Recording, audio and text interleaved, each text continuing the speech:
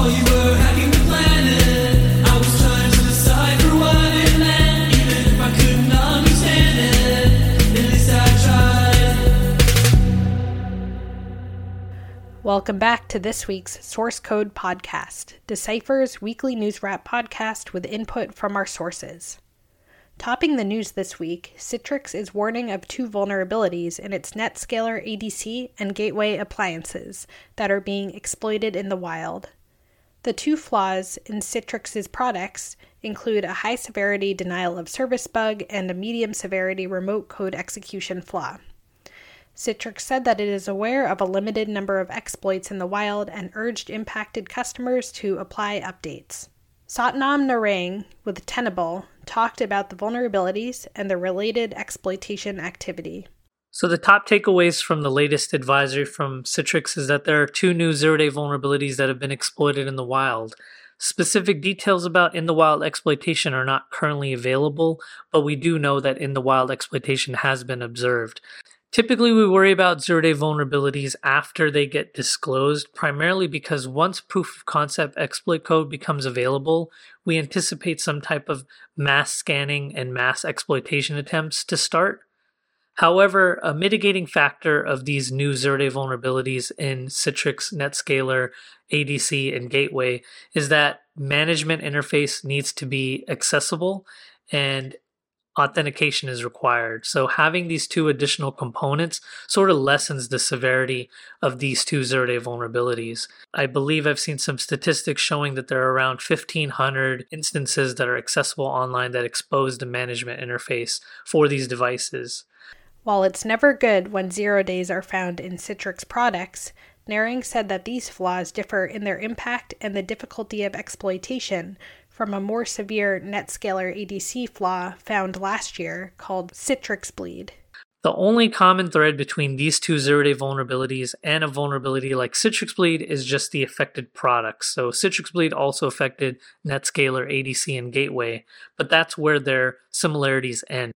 Citrix Bleed is a critical vulnerability in NetScaler, ADC, and Gateway devices that was massively exploited starting in October, and we saw it used by a number of threat actors as well as ransomware groups. And unlike these two zero-day vulnerabilities, authentication was not required for exploitation of Citrix Bleed. And on top of that, exploitation of Citrix Bleed would leak memory, which contained session tokens. Now, these session tokens could be then used to authenticate to these devices. And it didn't even matter if multi-factor authentication was enabled on these devices because those session tokens have already been validated. And because they're not expired, they persist. And so because those tokens persist, an attacker could steal these tokens from memory and replay them back and access these devices, even if an organization does apply the patches from Citrix. So these two vulnerabilities are definitely something that organizations should apply patches for, but not as urgently as we saw with Citrix Bleed. Citrix's security update joins a number of other fixes for flaws that enterprise security teams should know about this week, including a critical severity vulnerability in VMware's infrastructure automation platform, ARIA Automation, which, if successfully exploited by cybercriminals, could allow unauthorized access to remote organizations and workflows. Finally, this week, researchers with Google's Threat Analysis Group disclosed details about how the Russian threat group, known as Cold River, is using the Spica malware in operations targeting high-profile individuals since at least September. Billy Leonard with Google's Threat Analysis Group talks more about the campaign and what it means for defenders. So this is the first time in close to 7 years that we've seen this actor deploying malware and targeting users with that malware. It's something that they've developed themselves. It's written in Rust. It provides a number of capabilities for the actor so that they're able to read the contents of the file system. They're able to exfiltrate files. They're able to execute commands on the user system. So the use of malware here is unique from this actor in that over the past 7 years, they've been really focused on credential phishing, so gaining access to a target's username and password.